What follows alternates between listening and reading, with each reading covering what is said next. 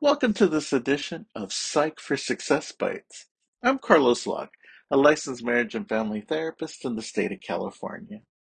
The holidays can be a time of fun and excitement, or stress and despair. Hopefully it's the former, but for many it's the latter. If that's you, I'm sure that feeling better or finding success in the situation might be the last thing on your mind, and that's understandable. If that's the case for you, think about the small things that are working. It could be a big project at work that you completed. Your child could be doing well in school. Your family member's health is improving, or you're just alive and breathing.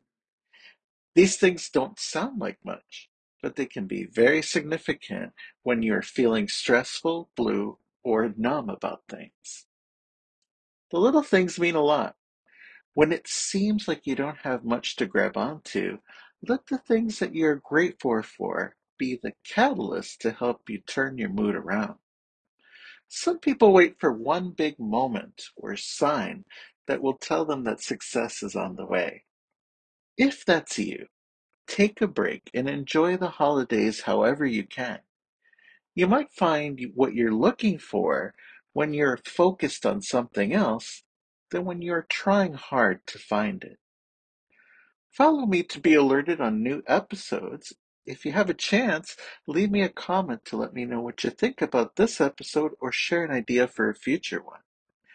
Happy holidays to all of you, and best wishes on your mental health journey. Thanks for joining me.